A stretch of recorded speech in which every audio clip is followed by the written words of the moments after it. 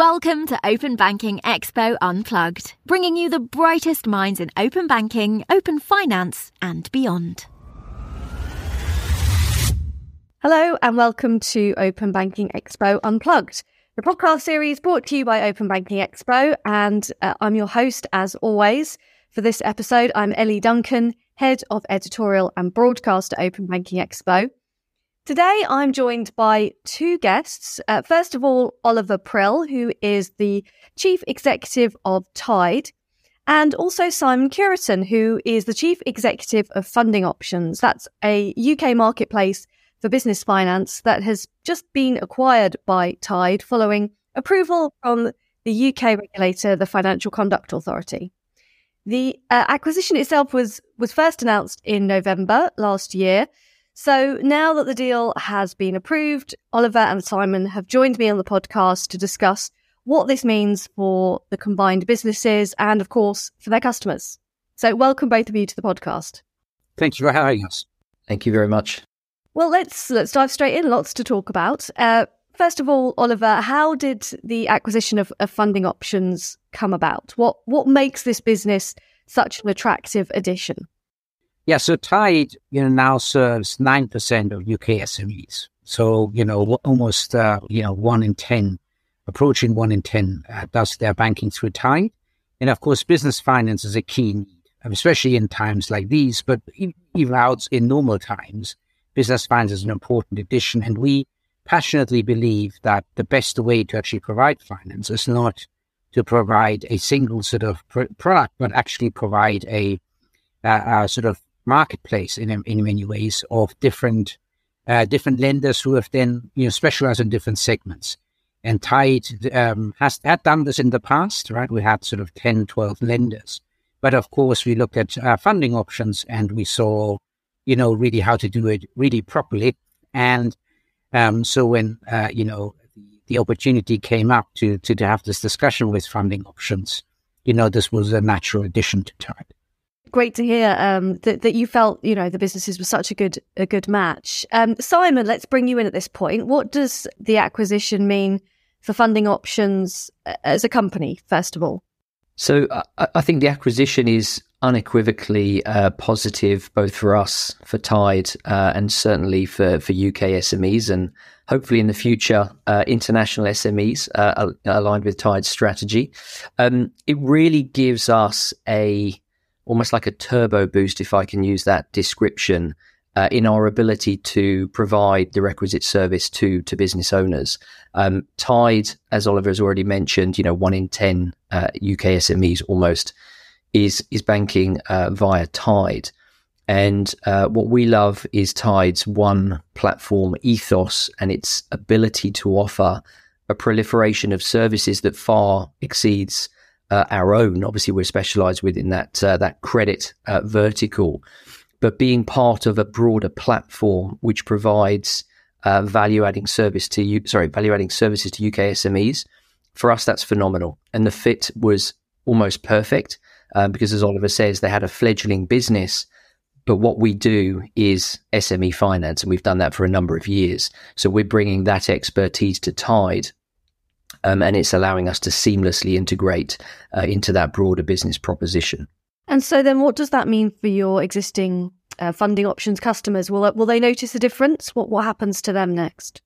Yes, I think a couple of things on that. So I think they'll notice, hopefully, in the not too distant future, an improvement in the overall service and also their ability to access a broader set of services across the Tide platform, as mentioned.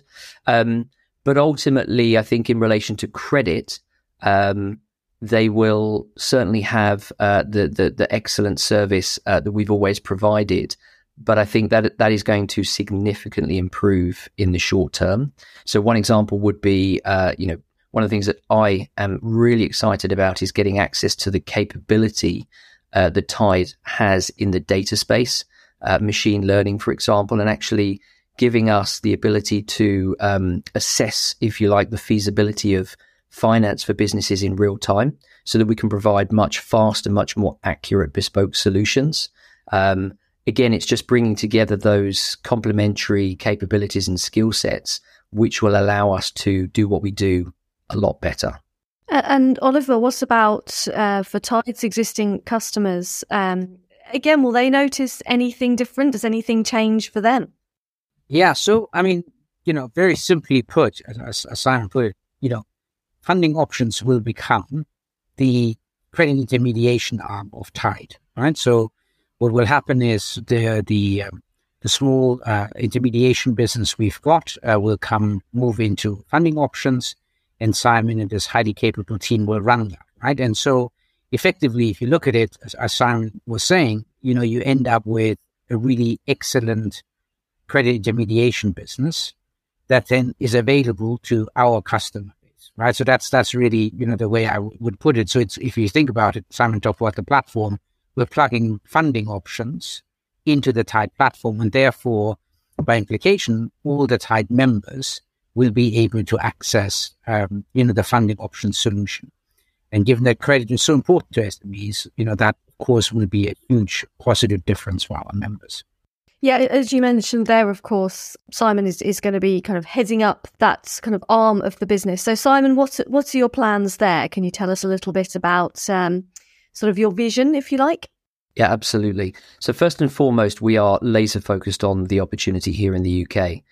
So as funding options, I think I would say that we made a dent in relation to our offering. So up until this point, we facilitated more than £700 million worth of vital finance to UK SMEs. Even over the last 3 years, more than £342 million of finance in incredibly difficult circumstances. But we still see that there is a very, very significant opportunity here in the UK to, again, properly disrupt. So a lot of people use that word quite loosely. I think already with our Funding Cloud platform, we'd started to disrupt. Again, with Tide's capability aligning to Tide and becoming part of that family, we're going to be able to accelerate that capability much, much further. So offering digital solutions to UK SMEs, providing those bespoke, hopefully positive outcomes in near real time would be one facet of that. But then it's also then broadening and deepening the proposition using humans. So we have this sort of ethos of digital first, but then you almost have this hybrid scenarios, and then you have the human scenarios. And through Tide Partner Credit Services, we are going to do all three of those exceptionally well. So it's laser focused on the UK market, driving an improvement in our data capability, in our technology capabilities, broadening our access to UK SMEs, and then starting to do the value add on top of that, which is giving them access to the broader power, if you like, of Tide's platform. And that's just the UK. Then potentially at some stage when we're ready, we can take that to other markets. And the way we're designing our technology and the way we're setting ourselves up is that our technology, our platform effectively, is location and language agnostic. So it just gives us the opportunity to do that in the future, to go international in the future. Yeah, I was going to ask about that actually. I mean, Oliver, when you last joined me on this podcast, we were talking then about Tide's plans for the Indian SME market. So maybe, you could give us a bit of an update on that, but also then talk more broadly about, some of these kind of international plans now that funding options are on board, of course. Yeah, no, absolutely. So maybe let's start with India. We're always humble, right, when we look at new opportunities, especially in the scale that you see in India. So we were very careful in the second half of last year to very gradually with alpha and beta tests, to get live. But in the end, we went fully live, general release, middle of December. Then India is a fantastic nation with SMEs, over 64 million SMEs, of which half are digital, right? So that's more than all of Europe put together. And so, pleased to say that in January, almost had as many new businesses joining us in India as we had in the UK after 5 years. Remember, we're one of the largest or fastest growing SME banking providers in the UK. So that's quite a feast. So India is going very, very well. It's early days, but it's a very large country, and we remain hugely enthusiastic. Now, in terms of what funding options can support is, the way we operate is, as Simon said, one platform. So we have one technology base. Actually, funding options plugging into that works extremely well. Our product businesses, right, are really that lead parts of Tide, which Simon is one, have a global remit, right? So Simon and funding options will go, wherever Tide goes. There is a question, of course, as always, when you scale out and you build out, in what sequence do you do things? And therefore, Simon was saying, his strategy is very much, let's really get the integration and the bits and pieces right in the UK. But the intention absolutely is to bring funding options. I mean, funding options will be part of that. It's the intermediation, the partner credit brand of Tide going forward. And therefore, Simon and his really capable team will in the end have the remit to be everywhere where Tide is. And everywhere where Tide is, we would want to ensure that credit intermediation is quite high up on our list. And then maybe cycling back to India. I mean, clearly it's a high growth country, and in high growth environments, SMEs do need credit. And one of the reasons why in India so many businesses are formalizing, in part has to do, or one of the key reasons is actually to get access to formal credit, right? To get away from the informal money lender into organized credit. And, if you then look on the other side of Simon's business, the credit partners, India is also one of the richest ecosystems. So there are a lot of lenders that have specialized. And so, as Tide acquires, at pace members in India, you have the potential credit partners there, plus Simon and his team's expertise. You're all going to bring that together, at the right time. We'll be very bullish about what the opportunities that would create. Yeah, it's interesting. I mean, just when you were talking about some of the numbers, about Indian SMEs, I mean, that scale is huge. It's quite hard to get your head around, when compared to the UK SME market. But of course, at the moment in the UK, SMEs are having a really tough time of it, aren't they? Lots of challenges, amid the cost of living crisis. And as a lot of people point out, while households have had quite a bit of government support to help them through, in fact, SMEs haven't necessarily. So, Simon, perhaps you can start off by just saying how you've seen sort of the UK SME market kind of coping at the moment, if you like, and how obviously the two businesses together will be able to support them through this kind of quite challenging time. Yeah, I think the first thing I would say is never underestimate the resilience of business owners. It's phenomenal, absolutely phenomenal. And if you think of what they've been through, obviously Oliver and I have been driving businesses, of our own, and we've been through tough times. Imagine, your sort of high street small business. They've really suffered, but they are incredibly resilient. So demand that we've seen has been very, very consistently strong. But the dynamic mix of why are people borrowing has actually gone quite firmly in the direction of working capital, which tells you everything you need to know. So it's much less sort of strategic investment, if I can even use that description in the context of a small business. It's much more towards those working capital needs. So getting them through those difficult months. And we've seen the products that are on offer from our lenders during this time as well. That product mix has changed more broadly across the supply chain, if you like, or the supply breadth. And there's much more proliferation of what we call flexi loans, for example.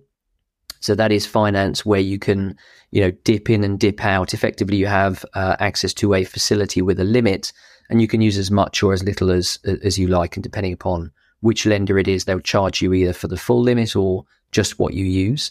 So the product mix is changing. The demand is changing in terms of what they're looking for. But I personally, I'm sort of a natural optimist. I don't believe we've actually witnessed the fallout that some people perhaps predicted in relation to the credit environment. At least we certainly haven't seen that right now.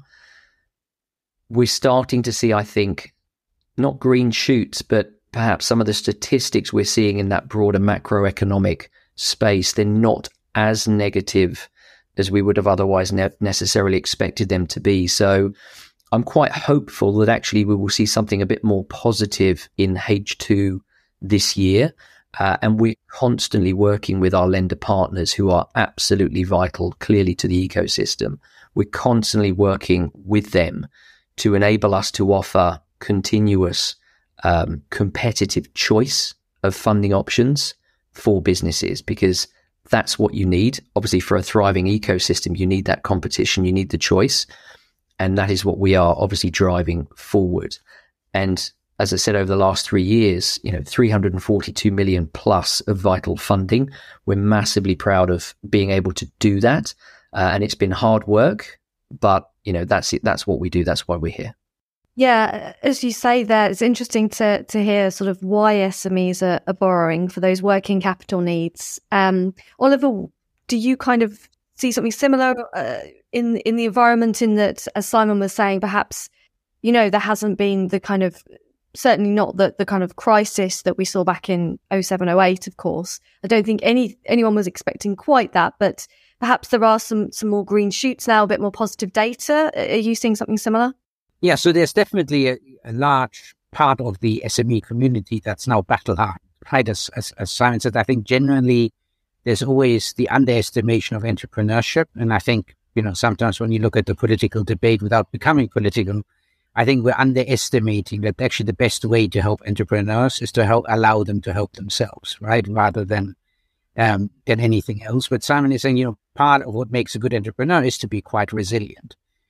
Plus, as you pointed out, they're now pretty battle hardened, right? I mean, you've gone through COVID, right? I mean, you can probably, you can take quite a bit, and you probably already fixed a lot of your cost base and so on. Nevertheless, as Simon says, people are struggling.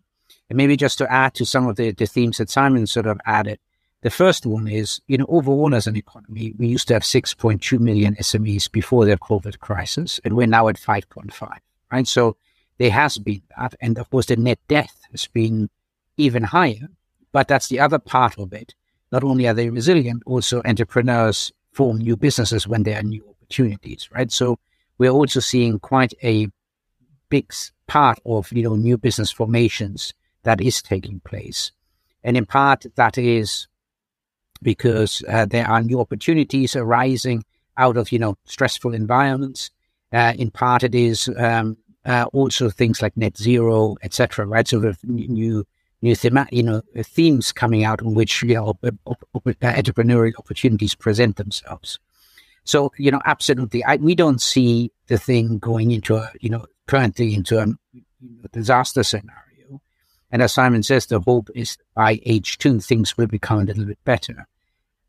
There's just a little bit of me that says we need to be cautious. And I think part of the whole debate in the country has also started to take SMEs a bit for granted. And so, without criticizing specific government initiatives, I think there has been quite brave to withdraw the energy support.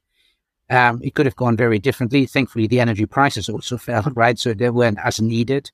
But, removing all these things around tax and dividends, the contract of the IR35 and so on, these are all quite risky things, and they may just tip the balance. And therefore, we maintain for the, looking at the budget, at a whole set of measures that the government should announce, which can be very short term. They don't have to be long term, but that give this additional support for allowing entrepreneurs to, help themselves and leave them with more cash that they can actually get on with things. So I think that would be my reading, right? So in present, very resilient, a lot of new business formation, but at the margin, still support needed for businesses to help themselves. Yeah, well, talking about, I suppose, entrepreneurs seeing opportunities and grasping them even when, the economy perhaps doesn't look so rosy. I mean, this acquisition between the two companies took place during a time when actually it seemed like M&A activity had completely dried up, really. We saw obviously loads of mergers and deals happening back in 2021, starting to ease off in early 2022. But, by the second half of the year, I think it's safe to say that that kind of M&A activity was almost non-existent, really. And there was maybe part of that was a bit of scaremongering about how bad things were going to get. But Oliver, coming to you first, did you kind of feel any of that as this acquisition was happening, or was it more that this was just the right time for the acquisition, regardless of? Yeah, so I think there's always a macro one and the specific sector that we are in. So on the macro, it's definitely true, right, that M&A activity, has gone down, and we see that with, the investment banks and all their earnings. On the fintech sector, which, Simon and I operate in, there was never that much M&A. And, as a fact, the interesting thing is, as people said, as the fintech winter sort of set in on the funding side, one would have actually expected a lot more M&A. So I think on the macro side, we still have the M&A to come, because at some stage, right, if funding becomes a challenge, M&A may make sense. And so, that would be one driver. The other driver I see is, we had especially a number of VC investors, that had entered the VC market that had sort of distorted all sorts of unit economics and valuations. And one of the negative side effects of that was that a lot of discipline around payback periods, marketing acquisition costs, disappeared. And that's now being reintroduced. So even if you can raise funding, I think a lot of the very single product business models become very, very hard to run those on sensible unit economics. So I still think there's an underlying trend in fintech to see more M&A. I think we still see that once the internal rounds ease off a little bit. And so I think we might see sort of a return to that midsummer in the second half of the year. So I think that's number one. Number two, looking very much at Tide, and then I'll let Simon speak for funding options. But from a Tide point of view, it is actually less relevant whether there's a lot of M&A in the market or not, right? So for us, we would not do an M&A transaction because there's an opportunity out there. We would do it because it is a way to accelerate organic growth, right? And so when we talk about the rationale for joining together with funding options, it was not that. I mean, also a necessary sufficient was that Simon looked for a new home for his business, right? But that, is not. It's a necessary but not sufficient condition, right? I mean, the main reason for doing it is it just made economic sense, and it is part of accelerates the organic growth that may be Tide over years could have built ourselves in the intermediation play, but it accelerated that, and it brought with it a leadership team that is highly capable in the sector. So it accelerated what one would have otherwise done organically, and that's how we would look at it. And we remain open for other acquisitions, but that will not really be informed by whether there's a lot of activity in the market or not.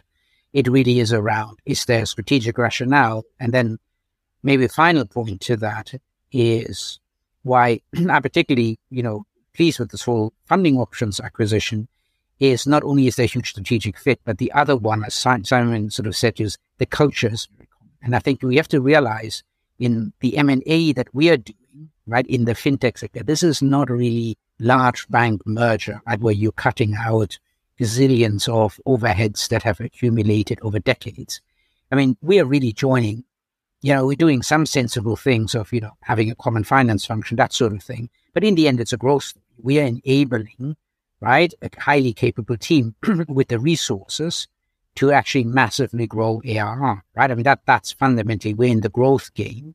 And part of the growth rationale is that you need a team that is highly motivated, highly capable, and that culturally fits with what we're doing. And that, to me, is the other one to call out. We would not have done the funding, options, acquisition without Simon and his team and the huge cultural fit that they have with the culture we have at Tide. Yeah, of course. Yeah. And Simon, I guess that rings true for you as well, working the other way, looking for a buyer for your business. You want something that's going to fit strategically and culturally, right? 100%, yeah. So, Oliver's articulated it really, really well. So we're coming together to grow, to accelerate the journeys that we were both on prior to coming together. I think that's a massively pertinent point. And we've already about the fit. The fit was absolutely brilliant, both culturally, both in terms of the product. Oliver, as ever, incredibly intelligent man. Bringing the making the point rather about having a single product business and the challenges that come with that. That is really, really important.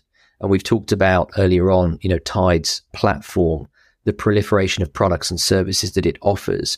Prior to us coming together with Tide, largely speaking, we were a single product platform. And that's massively challenging. So we recognized quite early on that to achieve our strategic objectives, we would need a broader partner.